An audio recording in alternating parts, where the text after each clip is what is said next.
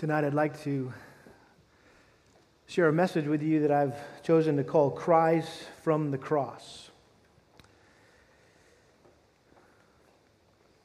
We know that the last words that a person says right before they die are often the most important, the most meaningful, the most memorable words of their life.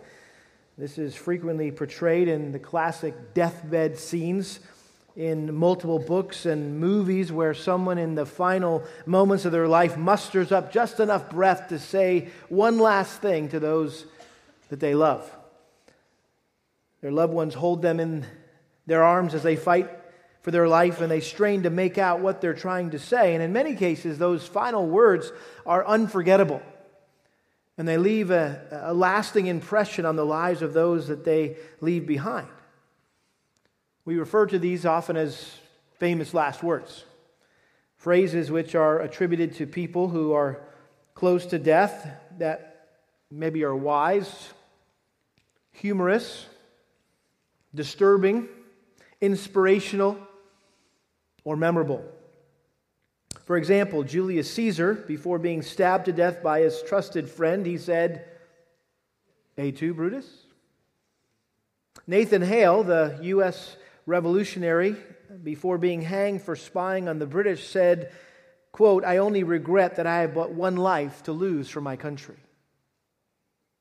George Gipp, for those of you sports fans out there, the standout Notre Dame football player who got pneumonia at the height of his college career, on his deathbed told his coach, Newt Rockne, "Someday, when things look real tough for Notre Dame, ask the boys to go out there and win one for the Gipper." John Sedgwick, who was a Yankee general in the Civil War, as he was standing up while everyone else was ducking behind rocks to avoid Confederate sharpshooters, said they couldn't hit an elephant at this. Yeah, you got it. That was the last thing he said. Karl Marx, when asked on his deathbed if he had any last words, simply said, "Last words are for fools who haven't said enough." W.C. Fields, famous comedian, lifetime agnostic, was discovered reading a Bible on his deathbed, and he said, quote, "I'm looking for a loophole." And then Conrad Hilton, founder of the famous hotel chain, asked if he had any last words of wisdom for the world, and he simply said, quote, "Leave the shower curtain on the inside of the tub."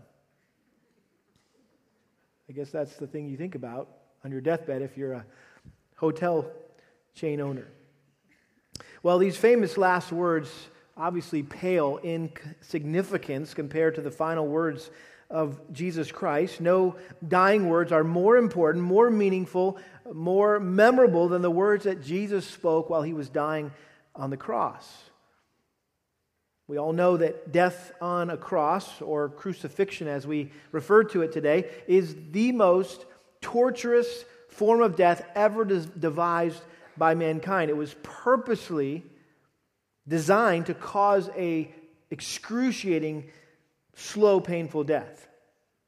A person was laid on two pieces of rough wood, which were fastened together to form a cross. Nails were driven through their wrists, and also their feet were fastened to the cross by a nail. They were hoisted up on this cross. It was dropped in a hole. And the weight of the body made breathing painful and next to impossible. The only way to catch your breath was to push your body up with your legs, which resulted in excruciating pain in your feet. This agonizing ordeal continued until the victim was exhausted, and eventually they suffocated to death. That usually lasted 2 or 3 days. If the executioners wanted to speed up the process, they would simply break the person's legs so they could no longer push themselves up to breathe, and they would suffocate much faster. Well, during those 6 hours that Jesus hung on the cross, fighting for his every breath, he uttered 7 simple, profound statements. These 7 statements, or cries as we're calling them tonight, were intended to leave a lasting impression on those who he loved. He didn't want them to forget what he said on the cross. And so tonight I thought it would be good for us just to take a brief look at each of these 7 sayings or cries of our Lord Jesus Christ, so we might have a deeper understanding and a greater appreciation for the great sacrifice that he made for us. Now, I assume most of you are familiar with these 7 sayings from the cross.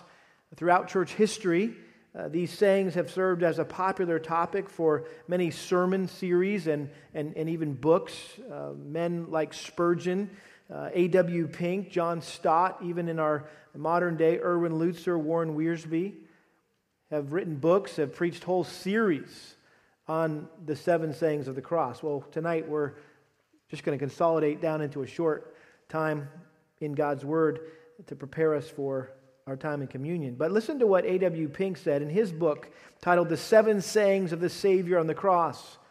He said this, quote, "The words which fell from Jesus' lips while he hung upon the cross reveal the excellencies of the one who suffered there. They wrap up the gospel of salvation and inform us of the purpose, the meaning, the sufferings, and the sufficiency of the divine death." Erwin Lutzer, the pastor of Moody Church in Chicago, said this in his book, Cries from the Cross, and I totally ripped off his title, so giving credit to where credit's due so I don't get accused of, what's that called? Plagiarism, yeah, thank you. Okay, so I'm giving him credit where I got this title tonight, but his book was called Cries from the Cross, and this is what he said: "Surely there can be no last words as significant as those of Jesus on the cross. As we turn our attention to his cries, we stand on holy ground. Here we see his final act of selfless suffering that should make us exclaim, 'Behold how he loves us.'" That was what the music team just sang for us. No greater love than Christ's love for us on the cross. Well, none of the 4 Gospels alone include all 7 sayings. But harmonizing the crucifixion accounts in Matthew, Mark, Luke, and John reveals that Jesus made 7 statements while he hung dying on the cross. And each of these statements reveals a different aspect of the salvation that God has provided us through the substitutionary death of his Son, Jesus Christ. And so let's look at these 7 cries from the cross. The first cry was a cry of compassion. A cry of compassion. Take your Bibles and turn to Luke chapter 23. We're going to begin here, and we're going to jump around to back and forth between John and Mark and even Matthew. And so in Luke chapter 23, verse 33, we read this. Luke chapter 23, verse 33. "When they came to the place called the Skull, there they crucified him, and the criminals, one on the right and the other on the left. But Jesus was saying, 'Father, forgive them, for they do not know what they're doing.' And they cast lots, dividing up his garments among themselves. And the people stood by, looking on, and even the rulers were sneering at him, saying, 'He saved others, let him save himself, if this is the Christ of God, his chosen one.' The soldiers also mocked him, coming up to him, offering him sour wine, and saying, 'If you are the King of the Jews, save yourself.' Now there was also an inscription above him, 'This is the King of the Jews.'" But look back at verse 34. This was his first cry from the cross: "Father, forgive them, for they do not know what they're doing." The first thing that Jesus said after he had been nailed to the cross and hoisted up for all to see, expressed his incredible love and compassion for sinful mankind. Nowhere was man's sin manifest more than at the foot of the cross. You have the Roman soldiers obviously crucifying him, but also sacrilegiously gambling for his clothes, mocking him. You've got the Jewish religious leaders joining in the fray, taunting him to save himself and to prove that he really was the Son of God. The crowds were morbidly entertained by his death. This was the thing to go watch, right? They didn't go to the movies in those days. Let's go watch the crucifixion. And yet, in spite of all the sin and wickedness that was going on around Jesus, his heart was filled with compassion for everyone who played a part in his death, and he asked God to forgive them all. Now, this was, I'm sure, shocking to those who were in his hearing when he said this, because the majority of criminals who were crucified were angry. They were defiant. They would yell curses and insults while hanging on the cross. And yet this was totally different. Jesus was filled with peace and love. He had no resentment. There was no anger. There was no desire for revenge. I mean, he could have condemned them. He could have rebuked them. He could have even destroyed them. He could have called, 10,000 angels, myriads of angels to come rescue him, or call fire down from heaven to torch them all. But he didn't do that. He simply interceded for them. He prayed for them. And he was following his own advice that he had given his disciples to love your who? Love your enemies and pray for those who persecute you. Matthew 5:44. He was also fulfilling Isaiah's prophecy that we already read earlier this evening, that the suffering servant would intercede for the transgressors.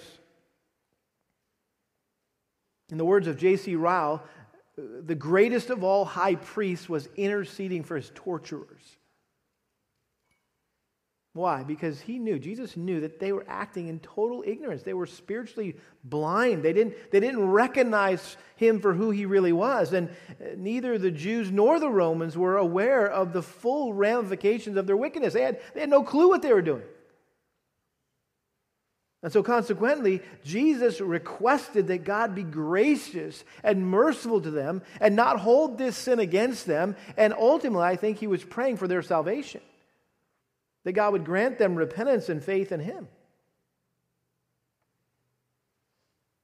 And I would submit to you that the conversion of those 3,000 people on the day of Pentecost, remember that, in Jerusalem? I think that was a partial answer to Christ's prayer. Jesus had prayed for those very people that stood around the cross, that crucified him, and Peter was used by God, that first sermon that Peter preached there in Jerusalem on the day of Pentecost, to bring those who were actually guilty of murdering Jesus. They were brought under great conviction for the awfulness of what they had done. And if you remember, they asked Peter, what can we do to make things right? And what did he say? He said, repent, and let each of you be baptized in the name of Jesus Christ for the forgiveness of your sins. In other words, acknowledge your sin, turn away from it, and receive Jesus Christ as your Lord and Savior. Acknowledge him for who he is. And this is just, again, a reminder for us tonight that through Christ's death on the cross in our place, we're provided with complete forgiveness for our sins when we acknowledge our sin and when we acknowledge him as the one who took the penalty for our sin to save us. And so we see, first of all, this cry of compassion, a cry of compassion. Secondly, we see here a cry of salvation, a cry of salvation.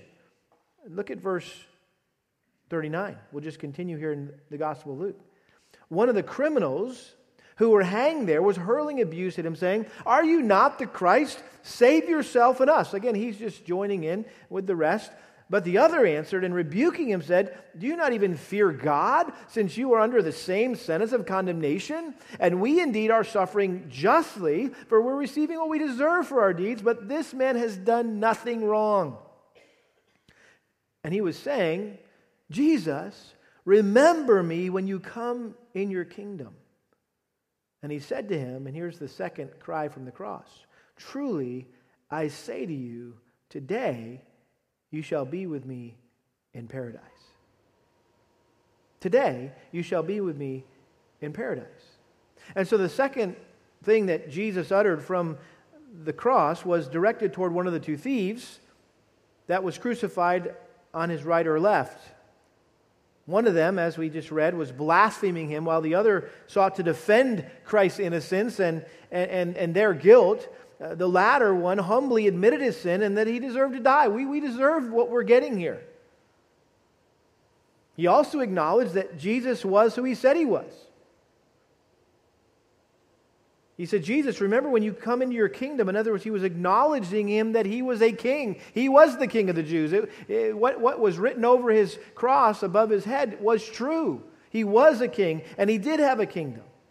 And so Jesus was moved by this man's humble desire to turn his life over to him, to turn away from his sin and to place his faith and hope in him alone for his salvation. And as a result, Jesus assured him that he would take him that very day to be with him in heaven.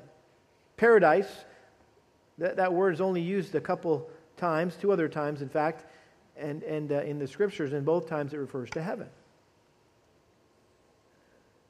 And we've talked about this in the past, but I can't help but point out the thief on the cross is such an example for so many things, is he not? I mean, for example, this man never got baptized. He never went to church. He never received communion. He never did any act of service for Christ, nor did he give money to the cause of Christ. And so, all that to say, his testimony provides undeniable proof that salvation is not by anything we do. It's not by works, but by grace through faith alone. Ephesians 2:8-9. For by grace are we saved through faith. It's not of ourselves. It's a gift of God, not of works, so that no one can boast. I mean, when that guy got to heaven, it was like, hey, how'd you get here? Well, I was hanging on a cross, and I acknowledged my sin, and I acknowledged that Jesus was the Lord and Savior, and I asked him if he would take me to heaven with him, and he did. I'm here. This thief knew he didn't deserve salvation, and he also knew there was nothing he could do to earn it. Now, lest you think, well, sweet. I'm going to just bug out of here and go to dinner because I don't have to be here. If this has nothing to do with whether or not I'm saved, right? Well, at the same time, I think the thief on the cross is the best example in the Scriptures that a person is saved by faith alone, yes, but faith that saves is never alone. That's a statement that was made popular in the Reformation, that a person is saved by faith alone, but faith that saves is never alone. In other words, the genuineness of a person's faith is demonstrated by how they live their life after they get saved. And so this guy only had a few hours to demonstrate repentance or fruit in keeping with repentance. And so what do we see? He feared God. He said that, don't you fear God? He admitted his sin. He acknowledged Christ as Lord and Savior. He placed his hope for forgiveness and eternal life solely in Christ. So there was a lot of fruit this guy produced in just a few hours there before his death.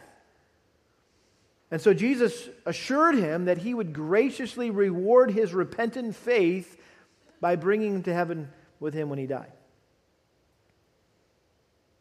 And so again, this is a good reminder for us tonight that through Christ's death on the cross in our place, we are promised eternal life in heaven if we do what this thief on the cross did. We humbly admit our sin and we place our faith alone in Christ's work on the cross in our place, rather than trying to earn our salvation through our own effort, our own good works.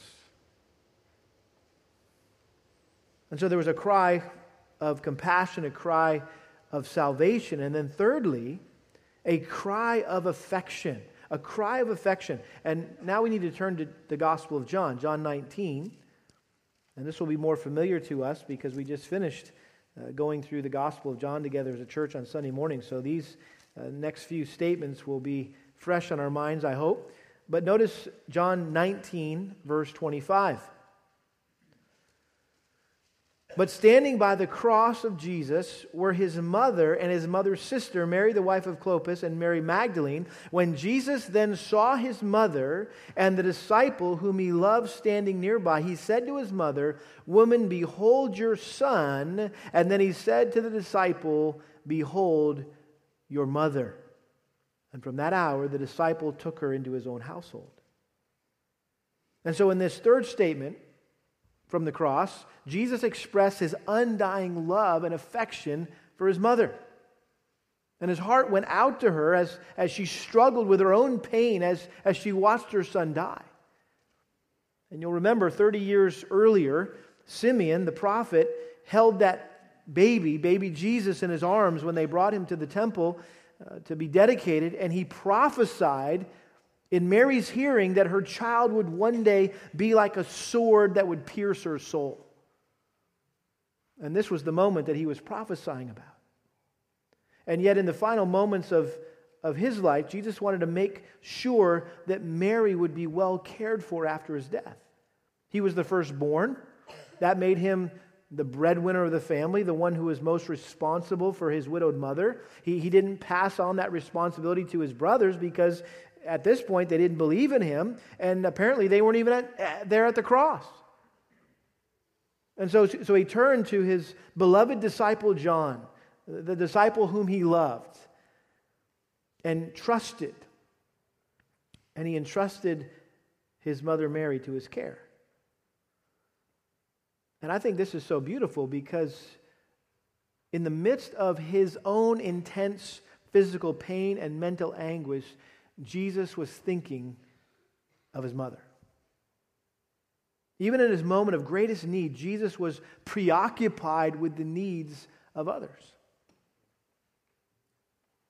And again, this is a good reminder for us that through Christ's death on the cross in our place, we are encouraged that as followers of Christ, no matter how bad things are going in your life, we should always seek to love and to serve others and consider them more important than ourselves. What did Jesus say to his disciples in Mark chapter 10:45? The Son of Man did not come to be served, but to what?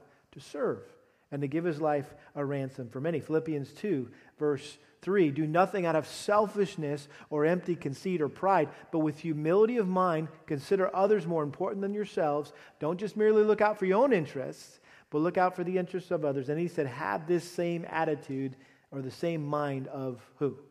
Christ. And he exemplified that principle of humble service of others, putting yourself second when he was hanging on the cross. And so we see a cry of affection. And then fourthly, we see a cry of separation, And now we need to go over to the Gospel of Matthew. The Gospel of Matthew. Matthew chapter 27. Matthew chapter 27. This is probably the statement that is most familiar to all of us. Matthew chapter 27, verse 46. Matthew chapter 27, verse 46, it says, now from the 6th hour, darkness fell upon all the land until the 9th hour. About the 9th hour, Jesus cried out with a loud voice, saying, Eli, Eli, lama sabachthani. That is, my God, why have you forsaken me? And some of those who were standing there, when they heard it, began saying, the man is calling for Elijah. Well, we know he wasn't calling for Elijah. This was an expression of what certainly was the most searing pain that Christ felt during his entire time on the cross. That is when he experienced the separation from God for which we were eternally destined. We were the ones who were to be separated from God. And he endured that separation for us. And obviously this is a mystery here. We're reading this and we think we understand it when we are really just scratching the surface, because never before in all eternity and never again will the deep, intimate relationship between God the Father and the Son ever be broken. This was the first and only time. And for a moment in time, the Trinity was torn. The eternal unity between the Father and the Son was severed. I'm sorry, I can't explain it beyond that. It's just an amazing mystery. It's beyond our comprehension. But God literally abandoned His one and only Son. Even as we read earlier in Isaiah chapter 53, that it pleased God to, what, remember? To crush His own Son. As one poet so eloquently put it, this was Emmanuel's orphan cry. This was the cry, my God, why have you forsaken me? He was an orphan at that moment. He was an orphan. God had orphaned him. He'd been rejected, if you will, by his father. And this was a fulfillment of Psalm 22, verse 1, where the psalmist says exactly that. Why have you forsaken me? And this is, again, rich in theology here as we understand that on the cross Christ serves as a substitute for sinners. What do we mean by that? Well, he didn't become a sinner. He was as holy as he ever was, but God treated him like a sinner. God viewed him as if he were guilty of all the sins committed by all who would repent and believe, even though he never committed a single sin. And so God poured out his wrath on him as the sin bearer. As Paul said in 2 Corinthians 5:21, he made him who knew no sin to be sin on our behalf, so we might become the righteousness of God in him. As one commentator said, God treated Christ as if he committed believers' sins, and he treated believers as if they did the righteous deeds of the sinless Son of God. That's an amazing exchange. And so, again, we're reminded in that statement, why have you forsaken me? That through Christ's death on the cross in our place, we are no longer separated. We will never have to experience that destitution. We will never be rejected by the Lord. We are declared righteous in God's eyes. He treats us as if we lived Christ's perfect life. A cry of separation. And then fifthly, we see a cry of affliction. A cry of affliction. And we need to jump back to the Gospel of John again. John 19, verse 28. And this is what they mean when they talk about a harmony of the Gospels. There's actually books that are written that kind of sync all this stuff together, because it's sometimes you flip back and forth and it's hard to get the timeline. It's easy to miss the timeline or to kind of see it all laid out the way it happened. And so this is what we're doing. We're trying to harmonize the Gospels and the account of Christ's crucifixion. But notice John 19, verse 28. John 19, verse 28. After this, Jesus, knowing that all things had already been accomplished to fulfill the Scriptures, said, I am thirsty. And a jar full of sour wine was standing there, so they put a sponge full of the sour wine upon a branch of hyssop and brought it up to his mouth. This fifth cry is the shortest. It's the simplest. I thirst is essentially what he said. It was a fulfillment of the prophecy in Psalm 69:21 that alluded to the fact that Jesus would be given vinegar to drink to deaden his pain on the cross, which we know that he rejected. He turned away. He didn't want any kind of deadening of the pain. He took the full pain of the cross. And again, I think this is a good reminder when he said, I thirst. It's just a reminder of the humanity of Christ. That while he was fully God, he was also fully man. He was just like us in that he felt hunger and thirst and pain and fatigue and temptation. He knew what it was like to feel sad, to feel lonely, to feel lost, to feel tired, to feel weak, to feel betrayed, to feel misunderstood, to feel like quitting, to feel scared. He knew what that felt like. That's the essence of what the writer of Hebrews said in Hebrews chapter 2, verse 18. It says, for since he himself was tempted in that which he has suffered, he is able to come to the aid of those who are tempted. The writer goes on in chapter 4, verse 15 to say this, for we do not have a high priest who cannot sympathize with our weaknesses, but one who has been tempted in all things as we are, yet without sin. Therefore, let us draw near with confidence to the throne of grace so that we may receive mercy and find grace to help in time of need. And again, what a beautiful reminder here that through Christ's death on the cross in our place, we are encouraged by the fact that we have a merciful and faithful high priest in heaven who is tempted in every way that we are and has suffered in every way that we do. And so knowing that he can empathize, he can sympathize with us, he's been there, done that, if you will, and then intercede for us in our affliction and temptation, we're emboldened to approach him for mercy and grace to help us in times of need. It's hard to go to somebody, right, when you're maybe struggling with something that you don't think can relate to you. Well, they're not going to get it. They've never been through what I've been through. But then you find that person that you share that with, and they go, oh yeah, I get that. I've been there, done that. Let me tell you my story. And you're just like, wow, I thought I was the only one. And then you realize no temptation has overtaken you, but that which is common to man. And the same thing, here, we're emboldened. It's like, hey, he gets it. He understands better than anybody.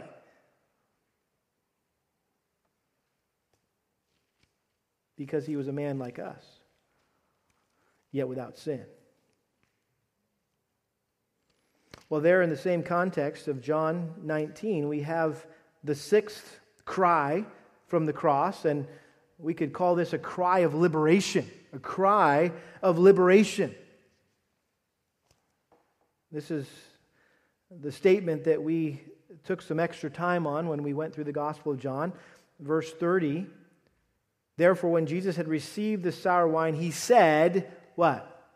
It is finished, and he bowed his head and gave up his spirit. Now, the other Gospels mention that Jesus cried out just before he died, but only John tells us what he actually said. Usually, a crucified person at this point wouldn't have the strength to cry out, but to simply moan. But it says that he cried out in a loud voice. He had the strength to scream, if you will, to yell. And this was not a cry of defeat, but this was a cry of victory. He just won the greatest victory ever in the history of mankind. By perfectly obeying his Father and willingly surrendering his life on a cross, Jesus conquered the barrier of sin and death and hell that separated God and man. And that's why it says when he was on the cross, what happened to the temple, you remember? The veil that covered or divided the temple from where everybody else could go, and then the Holy of Holies, that nobody could go behind that curtain except for the high priest once a year to make atonement for the nation's sins. That veil was torn from the top down to the bottom. And that was an expression. That was God's way of saying, guess what? You have access to my presence now because of Christ's death. It is finished. This was his way of saying the entire work of redemption had been accomplished, had been completed. Sinners are now liberated from sin, death, and hell. He'd finished the task for which he had been sent. He had provided a way for sinners to be freed from the fear of death. We know in the Greek that word is tetelestai, right? We talked about that. That word tetelestai was found written on ancient papyrus receipts, meaning paid in full. Paul hinted at this word picture in Colossians chapter 2, verse 13. He said, when you were dead in your transgressions and the uncircumcision of your flesh, he made you alive together with him, having forgiven us all our transgressions, having canceled out the certificate of debt consisting of decrees against us, which was hostile to us, and he has taken it out of the way, having nailed it to the cross. The ancient imagery there that I think Paul was referring to was in those days when you were on death row, if you will, that you had been assigned to be executed, your crime would be written out and put on your door of your cell. And when they came to execute you, they would take you and they would take your note or your certificate and they would actually nail that on your cross. That's why Jesus had a sign on his cross that said he's the King of the Jews. That's his crime, claiming to be the King of the Jews. And so it's as if Jesus came into that row, that death row, and he went down and he grabbed all the certificates of all of our sin, and he went out and he put them on his cross. And they were canceled. And so, again, as we think about tonight, the death of Christ in our place, we're convinced that our sin is paid in full, and as a result, we have been liberated from death and hell. We will never have to experience that because of Christ's finished work on the cross. Well, finally, there was one last thing that Christ said before he died. And again, we need to go back to Luke chapter 23. Luke chapter 23. And here we hear the cry of expectation. A cry of expectation. Luke 23, verse 44.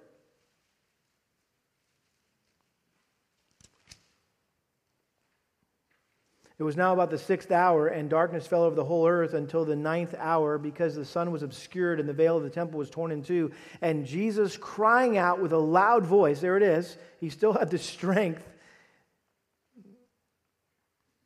to proclaim, Father, into your hands I commit my spirit.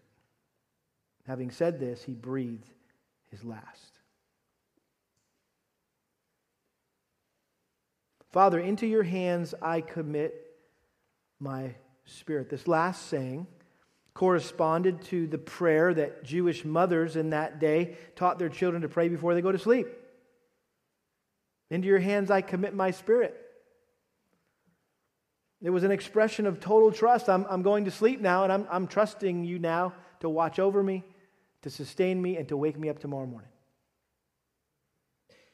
It comes from Psalm 31, verse 5. You can tell it's a quote from the Old Testament there. And this is where David put his future in the hands of God with absolute certainty that God would act in his favor. And so in essence, Jesus threw himself into the arms of the Father, and he was absolutely convinced that his future was secure in the promises of God. He fully expected that God would raise him from the dead and exalt him back to his glorious position.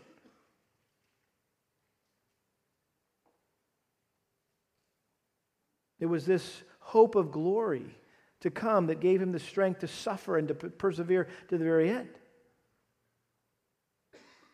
And whenever Jesus mentioned his sufferings, he always mentioned the glory to follow. He didn't ever just talk about his death. He always talked about his death and what? Resurrection. Like two sides of the same coin. Another thing I think this is important to note here is that Jesus' life was not taken from him. He voluntarily gave it up. We know he said that actually in John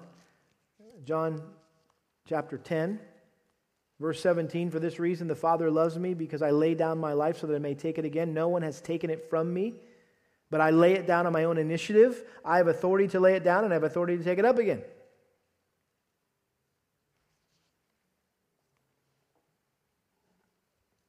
I mean, this was not natural for someone to die after only 6 hours. Again, I mentioned earlier, it usually took a few days. And even though the soldiers wanted to speed things up by breaking their legs, you remember they came to Jesus and they recognized he was already dead. And so they didn't break his legs, they just took the spear and stuck it in his side. Not only was that to fulfill prophecy, that none of his bones would be broken, but it was also to show that he was perfectly in control of his life and his death. It wasn't the soldiers, it wasn't the religious leaders, it wasn't Pilate. No one took his life from him. He voluntarily laid it down. And again, this is just a helpful reminder to us tonight that through Christ's death on the cross in our place, we are comforted by God's sovereign care and control of our lives. We can surrender our lives, if you will, to his control and entrust ourselves to his loving care, because we know that our Lord and Savior, Jesus Christ, sovereignly reigns over all things. I wasn't sure whether to call this a cry of expectation or maybe just a cry of submission. And sometimes that's what we just have to do. We just have to submit our lives to the Lord. Father, into your hands I commit my life. Into your hands I commit my situation. Into your hands I commit my spouse. Into your hands I commit my wayward child. Into your hands I commit my health. It's an act of surrender, of submission, trusting that God is sovereign over all these things. And we know in Philippians chapter 2, verse 9, it says about Christ that God, after dying on the cross, God, after his Son died on the cross, God highly exalted him and bestowed on him the name that is above every name, that at the name of Jesus every knee should bow, of those who are in heaven and on earth and under the earth, and that every tongue should confess that Jesus Christ is Lord, to the glory of God the Father. Jesus is reigning in heaven right now. And the question is, for us tonight, have we bowed the knee to Jesus Christ and confessed him as the Lord of our life? Have you? Romans 10:9 says, if you confess with your mouth Jesus as Lord and believe in your heart that God raised him from the dead, you shall be saved. Saved from what? Saved from yourself, saved from sin, saved from death, saved from hell, saved from God's wrath.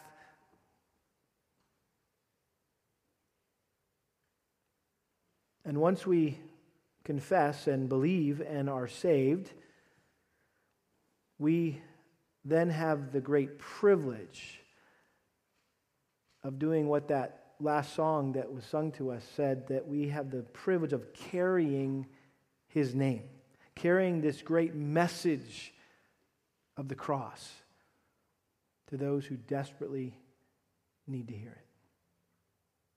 Let's pray. Father, we thank you for the privilege tonight that we've had to carry this message of the cross, to exalt the name of Jesus in this place for the great sacrifice that he made for us. Lord, these statements are rich, they're deep, they're beyond human comprehension. We've just really skimmed the surface of these statements, and they really deserve a sermon. Each one deserves a sermon of its own, but I pray tonight just the weightiness of all of them combined together would just thrill our hearts and again amaze us and humble us as we consider what amazing love, what a great love that you have shown to us in Christ. We pray this in Jesus' name. Amen.